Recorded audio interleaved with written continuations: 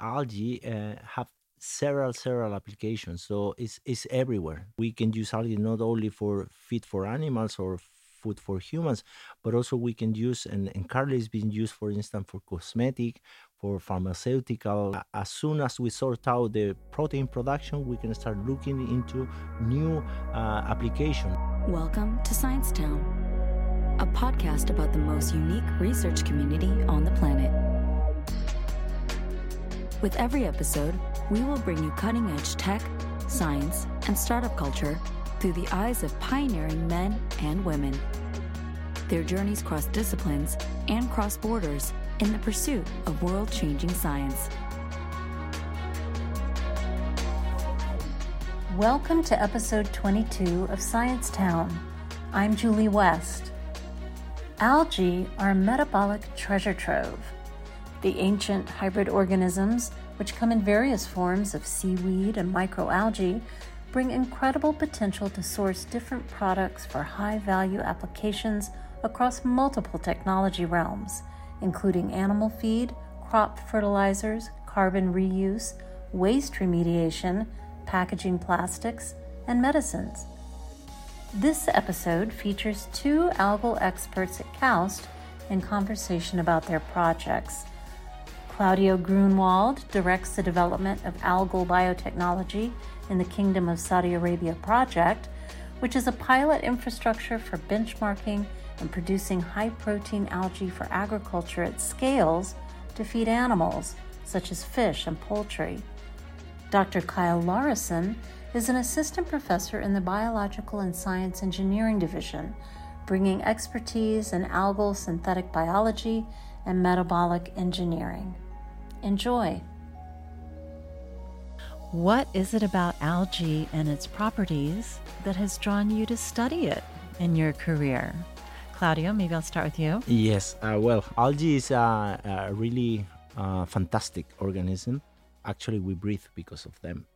Algae has been part of my professional career, and is an organism that is quite flexible. There are so many of them with so many properties, so many applications, and just recently we are doing this kind of science and try to use algae for the benefit of the humans. Kyle? So what draws me to algae professionally?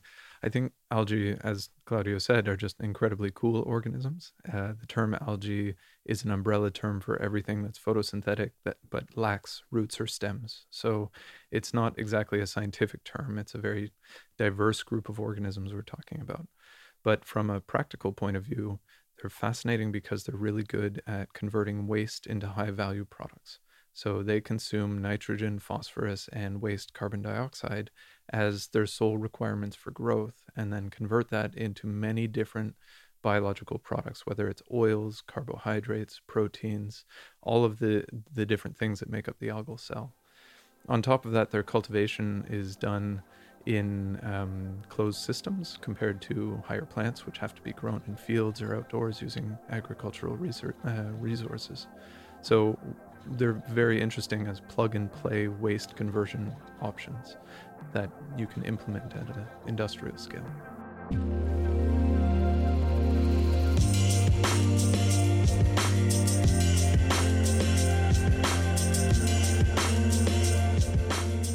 Claudio, you oversee the development and production of an outdoor algal facility on campus for growing high-protein algae as agricultural feed for animals, such as fish and poultry.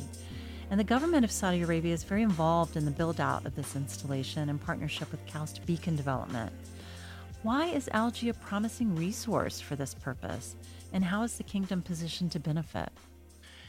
Well, basically, the problem that the kingdom has already is that they rely, or the country rely on the importation of raw material to produce feed for animals.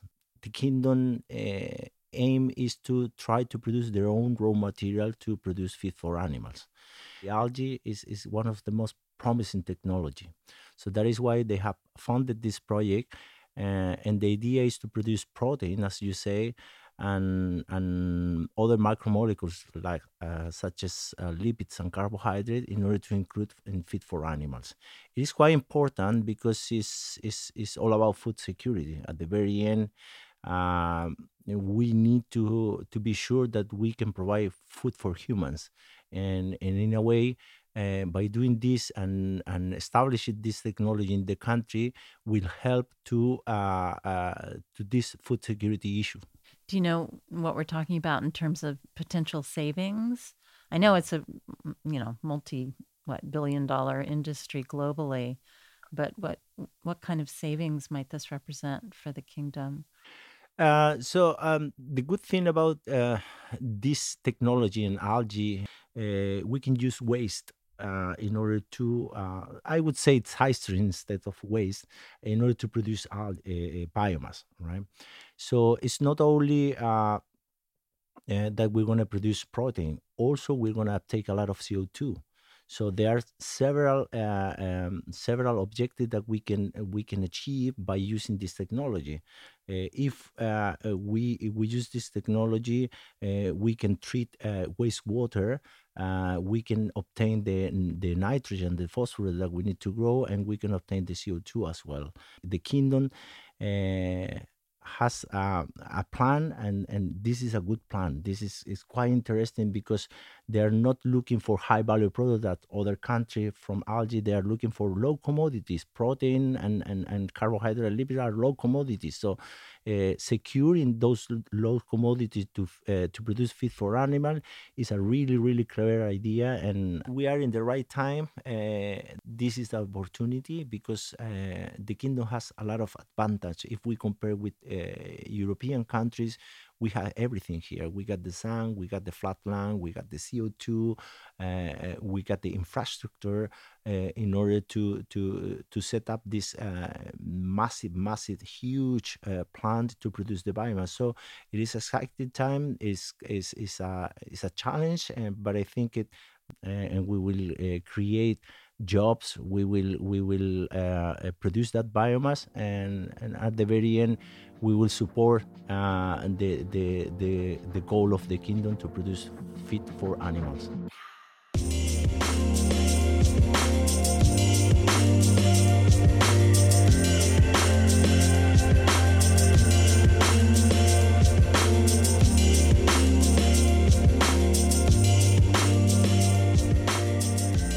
Kyle, you created and direct the Sustainable and Synthetic Biotechnology Group at KAUST, which is the only dedicated applied algal biotechnology lab on the Arabian Peninsula.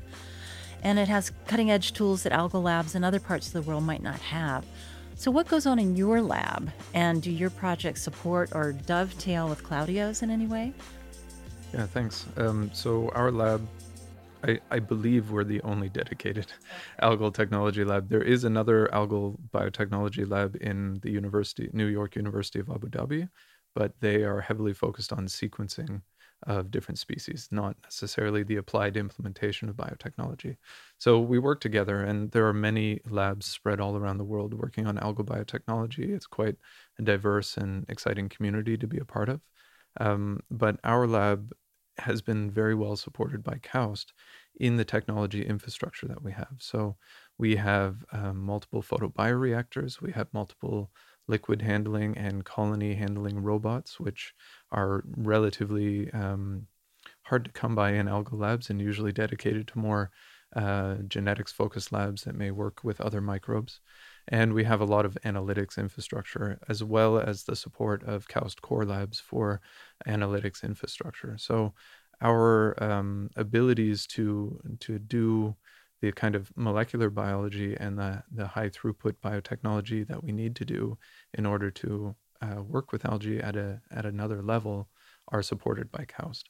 Now, our efforts span the entire value spectrum of algae, and you can imagine, as Claudio was mentioning, that there are a lot of projects in the world that revolve around algae and the conversion into commodity products. But we're talking about a very diverse group of organisms. And In addition to that, you're talking about different diverse engineering at the cellular level, but also at the just practical fluid handling level.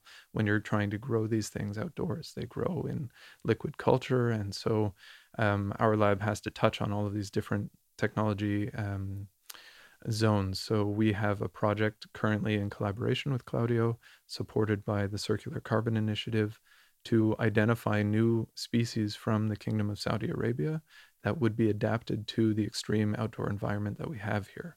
And we believe that those extreme adaptations will yield extreme metabolisms that not only support their growth in the hot outdoor conditions here, but have novel metabolites that may be of high value for human use. So that's one project that we're working on. We have a lot of other projects on the actual build and implementation of systems to grow algae in different ways, to perhaps milk a product that's coming from them separate from the biomass, but also to encourage getting higher and higher cell densities per volume of culture. So one of the major limitations with algae is that they grow, but they have to have light penetrate into the liquid culture. And the more dense they get, the harder that is to manage. And so we've engineered some systems that allow that, but also different cultivation recipes to encourage that chemistry in photobioreactors. So it's a very diverse set of activities that we have going on. Those are two of the sort of practical ones. The other efforts that we do, and that's the synthetic part of our name, is engineering the cells themselves. And we do this through a collective of technologies that are known as synthetic biology. So it used to be called genetic engineering or metabolic engineering, but we effectively use the ability to print DNA to customize designs and then use that to bring in novel metabolisms into the algae and then make them do things that they don't naturally do. So we have strains of algae, for example, that produce specialty perfumes. We have strains of algae that produce bulk commodity isoprene, the volatile chemical that is polymerized to make rubber. It's the natural monomer of rubber polymers. And we have many other engineered strains that make different pigments. So we are investigating all of these different angles with different projects, trying to cover that entire technology spectrum that is surrounding the topic of algal biotechnology.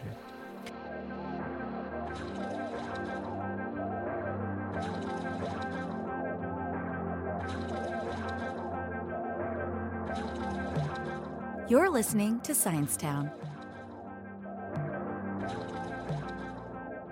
So your lab is indoors, Claudio's plant is outdoors, and each brings with it unique, specifications that can allow the algae to survive. So I want to know more about the outdoor plant. What are some of the key components needed for an algae facility to successfully operate? And maybe even walk us through what the different stations might look like and what's going on there. And then what about your expertise, Claudio, do you bring to the job that makes you right for setting this up? Yeah, so basically I've been working with algae for the last 25 years in different countries, in Chile, in Spain, in the UK. And my specialty is to work outdoors, to work in a higher scale, and in here we are building and nearly finishing the phase 1 of our project. In our facilities, the project funded by MIWA, we have designed and built several raceway, which are open system. All right, basically in those one we're going to produce a protein. We're going to use a specific spirulina strain adapted to salty water, and we're going to use those facilities in order to grow and to test under different condition and the hot condition that we have here in the kingdom. But also we have research units, a system that are closed system that we call photobioreactor. In those units, we will test different seawater strain in order to produce the lipids fraction, but also pigment and other high-value metabolite, right? So the expertise that I bring to CAUS is mainly on outdoor production in a higher scale. This is the phase 1, and the phase 2 that is starting now. We're going to build a 4-hectare plant here at CAUS in order to increase the production. We are in a in a really good scientific relationship with Kyle and their group. And actually, currently we are testing some of Kyle group strain in our facilities with really good result. Actually, I'm going to speak with you later on, but really, really amazing, because we are testing some extremophile and they are behaving amazingly. And this is really good because we have complementarities, and we can progress very, very quick. So we don't need to wait a lot of time, because as soon as Kyle has some interesting strain, we can scale up straight away. That is why I think this collaboration and this opportunity that Cows has, it is amazing. It's quite important. Okay, all right. So you mentioned saltwater, seawater. I know that some algae grow in freshwater environments, some grow in saltwater environments. So what kind are you growing? You mentioned spirulina. Is that freshwater? Yeah, so spirulina is one of the most famous algae. It's a cyanobacteria actually, but the good thing is that they're able to grow in different salt conditions, from fresh water to brackish water to even seawater, right? So now what we are doing, we are acclimatizing to the high salinity that we have here in the Red Sea. It's not an easy task, because at the very end it take a lot of time to acclimatize them to this nearly 42 international unit salinity that we have in this in the Red Sea.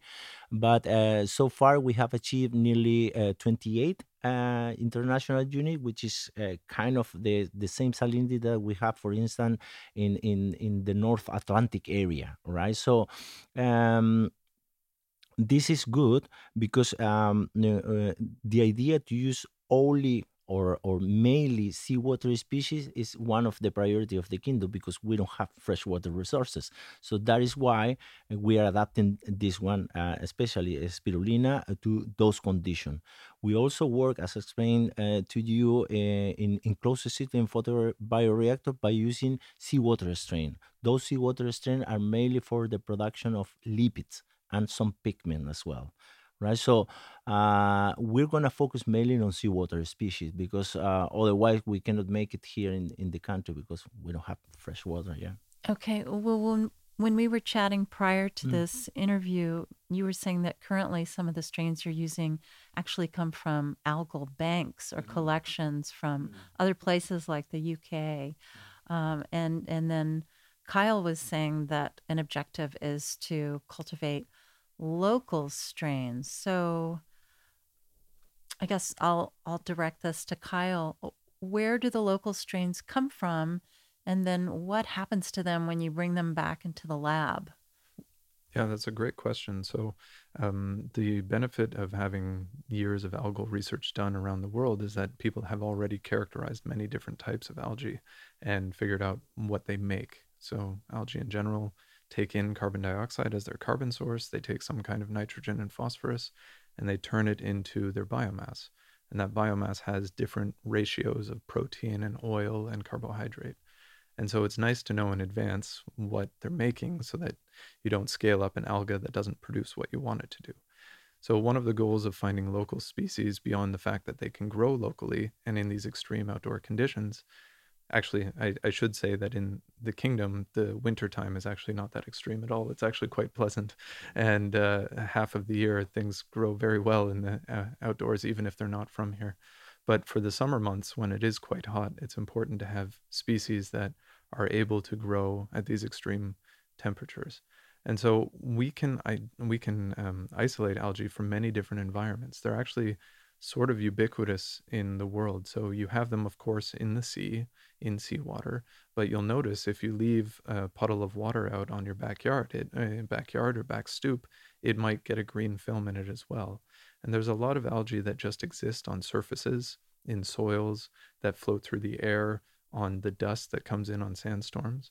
And so all of these different environments are where we're actually taking samples from and then isolating algae from them. So the process effectively involves bringing these samples into the lab and mixing them with either fresh or salt water and giving them nothing but carbon dioxide as a carbon source and seeing what grows back.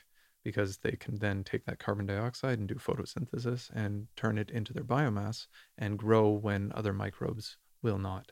And once they're isolated, we have them in what are called monocultures. So a monoculture just means that it's a culture of a single algal species or any single species. And then we try and grow them in photobioreactors. So one of the things our lab has, which is relatively unique, there's only a few other places in the world that have this, are 12 independent controlled environment bioreactors. So these are produced by the company Algenuity in the UK, and they're beautiful little boxes that control temperature, light, and the ability to gas the cultures with CO2. And so through those boxes, we're able to program them with local weather data and then emulate 12 different months of growth outdoors in about a week. So we can have each box being a different month, so January, February, March, all the way through the year. And then we can take that data and say to Claudio's team, hey, this species will do really well in the winter, or this species will do really well in the summer. And then we can also do the basic characterization of that biomass in our lab. So we find out how much lipids it's producing, or lipids are another way of saying oil, how much oil it's producing, how much protein, how much carbohydrates. And so for their purposes, they need to know that data before they start investing in scaling up that species to thousands of liters outside. So you're subjecting those local strains to different temperature conditions. You're working with Claudio's team saying these are the ones that do well in these months, and then you're taking those outdoors. Is that how it works? Yes, and then you're actually testing them under those conditions? Yes, that is why we have this collaboration with Kyle, because at the very end we don't want to waste resources. So knowing that those strains that Kyle already tested in lab condition have the ability to grow at different temperature, or have the ability to grow at different CO2 sources or different light condition, then we can bring those strains to outdoor condition, knowing that we're going to have quite similar results in outdoor condition, because the issue that we have in a bigger scale, that we cannot control parameters. Most of the parameters are environmental parameters, such as temperature or light irradiation, and they're in indoor condition is more simple in terms of you can control the parameters, so you know exactly how they are growing. That is why the beauty of this is by working together, we can save time, we can save resources, and we can get a better result and quick results straight away. And it seems like you're not having to use strains from the UK and other banks ultimately. Wouldn't that be a savings in and of itself? Yes, but there is an issue in there, because when we want to include protein, lipids, and carbohydrate into feed for animals, first of all, we need to use recognized algae. So those algae that's coming from algae banks, such as the CCAP in the UK or UTEX in the USA. So this is the approach that we are following now in order to be able to include those that biomass into feed for animal. At the same time, as Kyle mentioned, we are testing, isolating, and discovering new strain. The idea would be at some point to have our own algae bank. Actually, we have our own algae bank, but with local species only. What that means, by having our algae bank, we can select the specific species for a specific application, right? And later on, definitely in our project, we the idea would be to use local strain rather than commercial strain. We call those one that coming from algae banks. Is there a value, maybe a commercial value, in having our own local bank? Like, could others from other parts of the world come to us and use our algae? Or how does that work? So there are regulations, there are treaties like a Budapest Treaty, like the Nagoya Protocol. There are different treaties that basically make the rules how to use those strains. So if we produce or if we isolate our own strain, first of all, it will be benefit not only for the kingdom but also for the GCC region, because basically we can provide for instance, different companies our local strain, and they will be sure that they are using something that is useful for them, right? So this is quite important, rather to rely on algae ban from abroad, because when you brought those strains, you can imagine that a strain from the UK are quite different in terms of the environmental condition that they find in the UK. So we need to adapt them. We need to waste time and resources on that.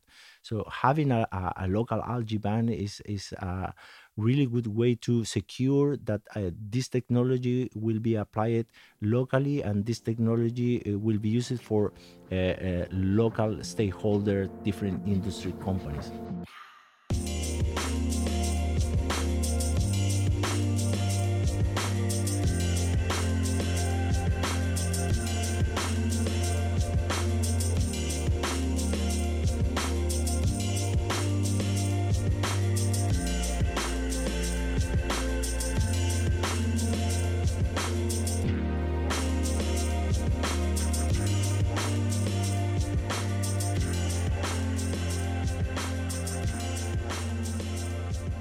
But is the objective right now at the plant simply to make sure it survives, or where are you in the various phases of the plant right now?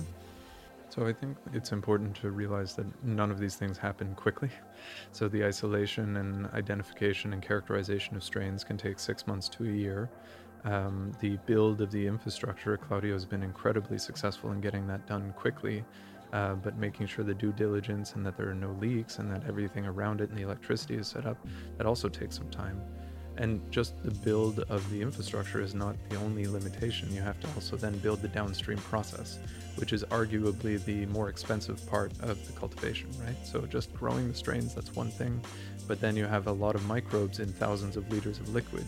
And so you need centrifugation, you need filtration, you need freeze drying capabilities to turn it into a powder that can be handled and used as a product. So those phases, I mean, Claudio can explain it better probably, but those phases are now happening and being implemented and will take a couple months. But we are at the stage now currently of identifying new species. We have a new library. About 6 strains have been isolated since the last 2 months, and they're going to be about 20 more in the next 3 weeks. So it takes some time to get these into monoculture.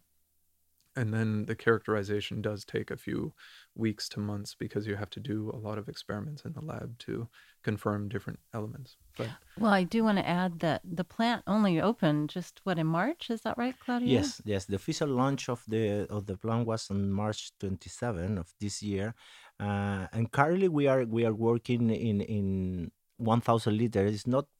It's not a lot, but we will be in full operation by next month. So that full operation is mean that we're gonna be growing algae in 100 cubic meter, 100,000 liter of culture in outdoor condition, and from that point onward, we can start processing every day. Every day we can start harvesting algae. We can start getting biomass, and as Kyle mentioned, then all the downstream process, which is the way that you get the product at the very end, will be on the same month. So at the very end, the good thing is that we can start our operation for a full year, because we need a full year of operation at least in order to have all the productivity data. That is the key element, to have that productivity data, because then we can rely on those data to make further projections.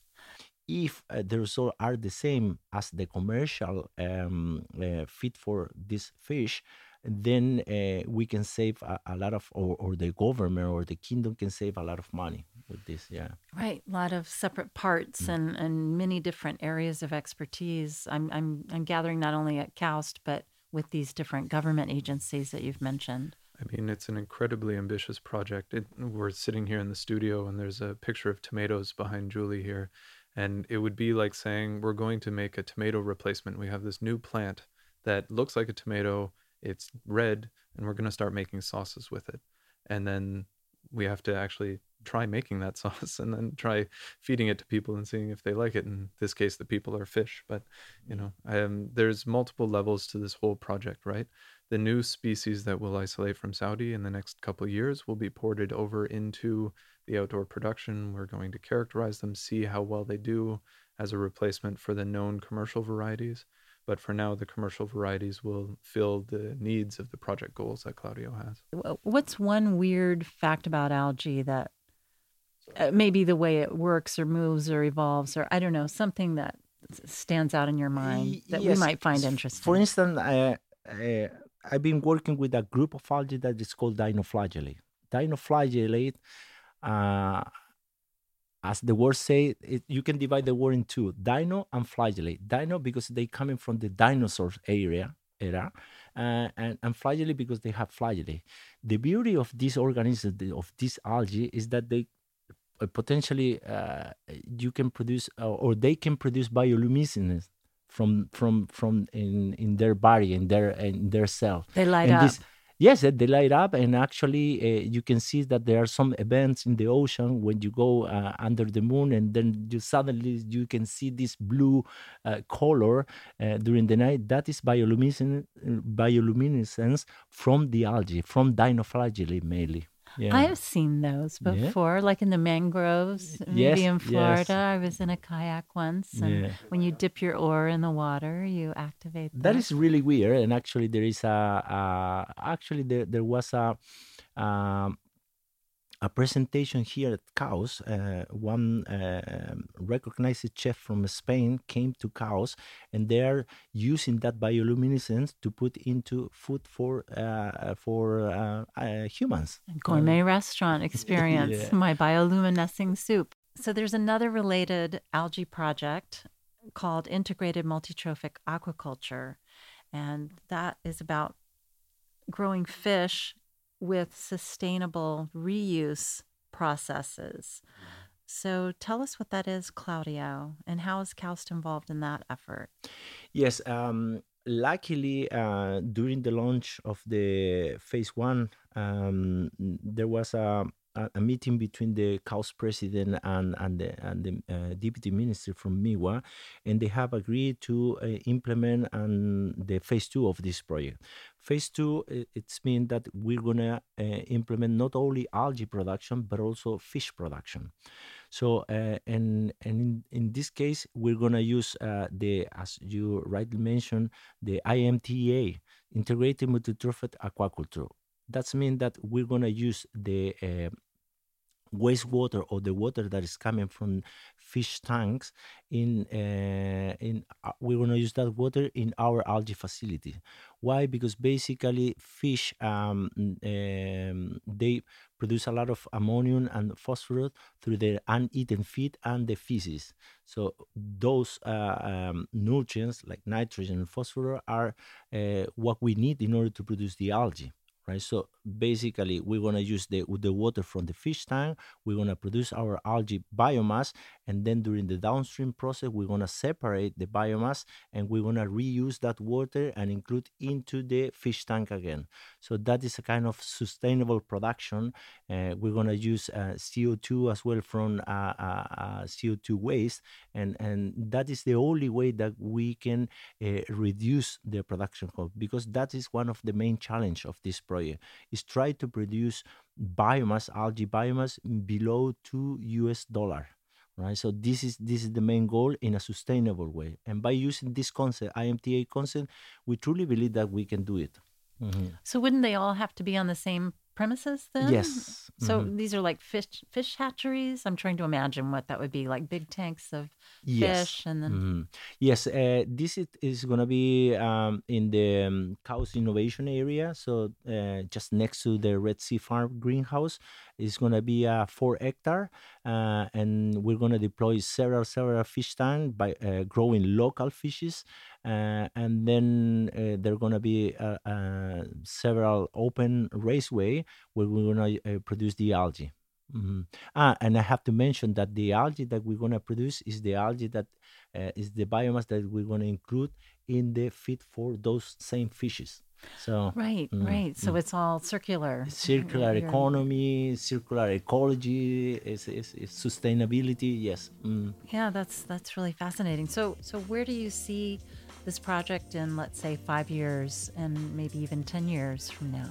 In the best case scenario. Best case scenario, and the idea is to use the Red Sea coast, right? Mainly Red Sea coast, to produce all or to replace all the importation of protein. So the goal is by 2030 to produce at least 13 million tons of biomass, right?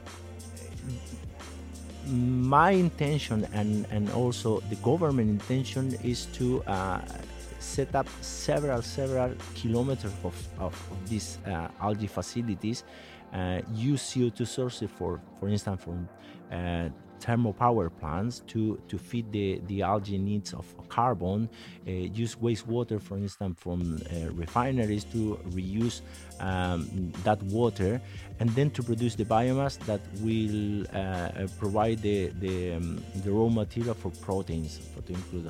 So what can I see if we validate the number, if we are able to produce the biomass?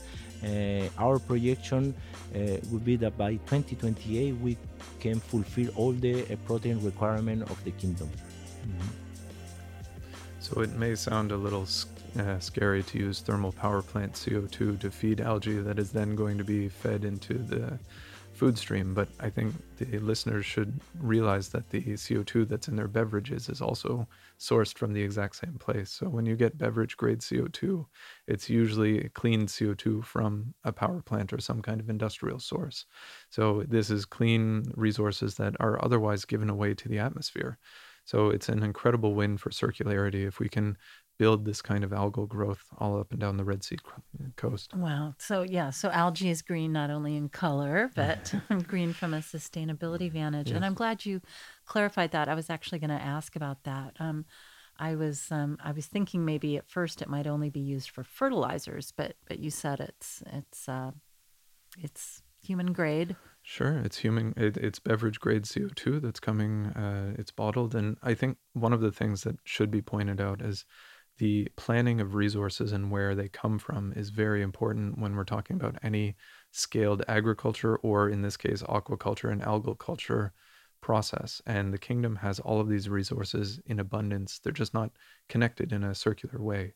And so I think the amazing thing about these projects is the connection of all of these different stakeholders in a circular way, right? So carbon that would otherwise be released and emitted into the atmosphere, you're capturing it. You're not only helping to offset some of that carbon, but then you're reusing it. It seems like from so many levels, there's this reuse component that I'm hearing again and again, which is a really cool part of the UN's goal. Exactly. Yeah. Algae are probably one of the best examples of carbon reuse for practical implementation into consumer society again. So I'll give you an example. You can take the oils that come from algae or other plants, and you can take those oils and you can chop them up and you can treat them with chemistry so that they polymerize again. And all of a sudden you're starting to make a material from that oil. So if we can take waste products and turn it into a material that can be used as a shoe or car seating or the dashboard in a car, I think those are great places where we can start sequestering some of that carbon that we're reusing that would otherwise just be given away as waste, right? So there's many different opportunities to convert not only, so biomass for food is the big one that Miwa is interested in right now and Claudio's team, but there's also many different materials that can be made from that biomass. At the end of the day, all biomass is made up of chemicals. It's different biochemicals, but those biochemicals can be used for materials chemistry as well. And so that's some of the work that we're doing in collaboration with people here at KAUST. It's an amazing environment for connecting these different ideas. And so one of the goals of our lab is to just find other options that we can use algal biomass for, and other things, other applications that we can use that algal biomass for. So algae could be shaping our lives in ways that we don't know or hadn't anticipated. I think we have a lot of work ahead of us, but it's a very exciting time and we're just getting started, right? Nice. Thank you both so much for joining me today in the studio to talk about algae. Thanks to you, Julie, for inviting us, and we're going to be very happy to share later on some of our results of our project. Yeah, thank you. Yeah, thanks very much, Julie. It's been really fun.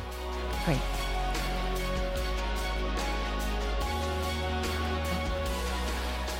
Thanks to everyone who took part in this episode. Science Town is produced by Alex Arias and Julie West. Until next time, thanks for listening. This podcast is a production of King Abdullah University of Science and Technology, also known as KAUST. You can find us on all major social channels, wherever you get your podcasts, and at sciencetown.kaust.edu.sa.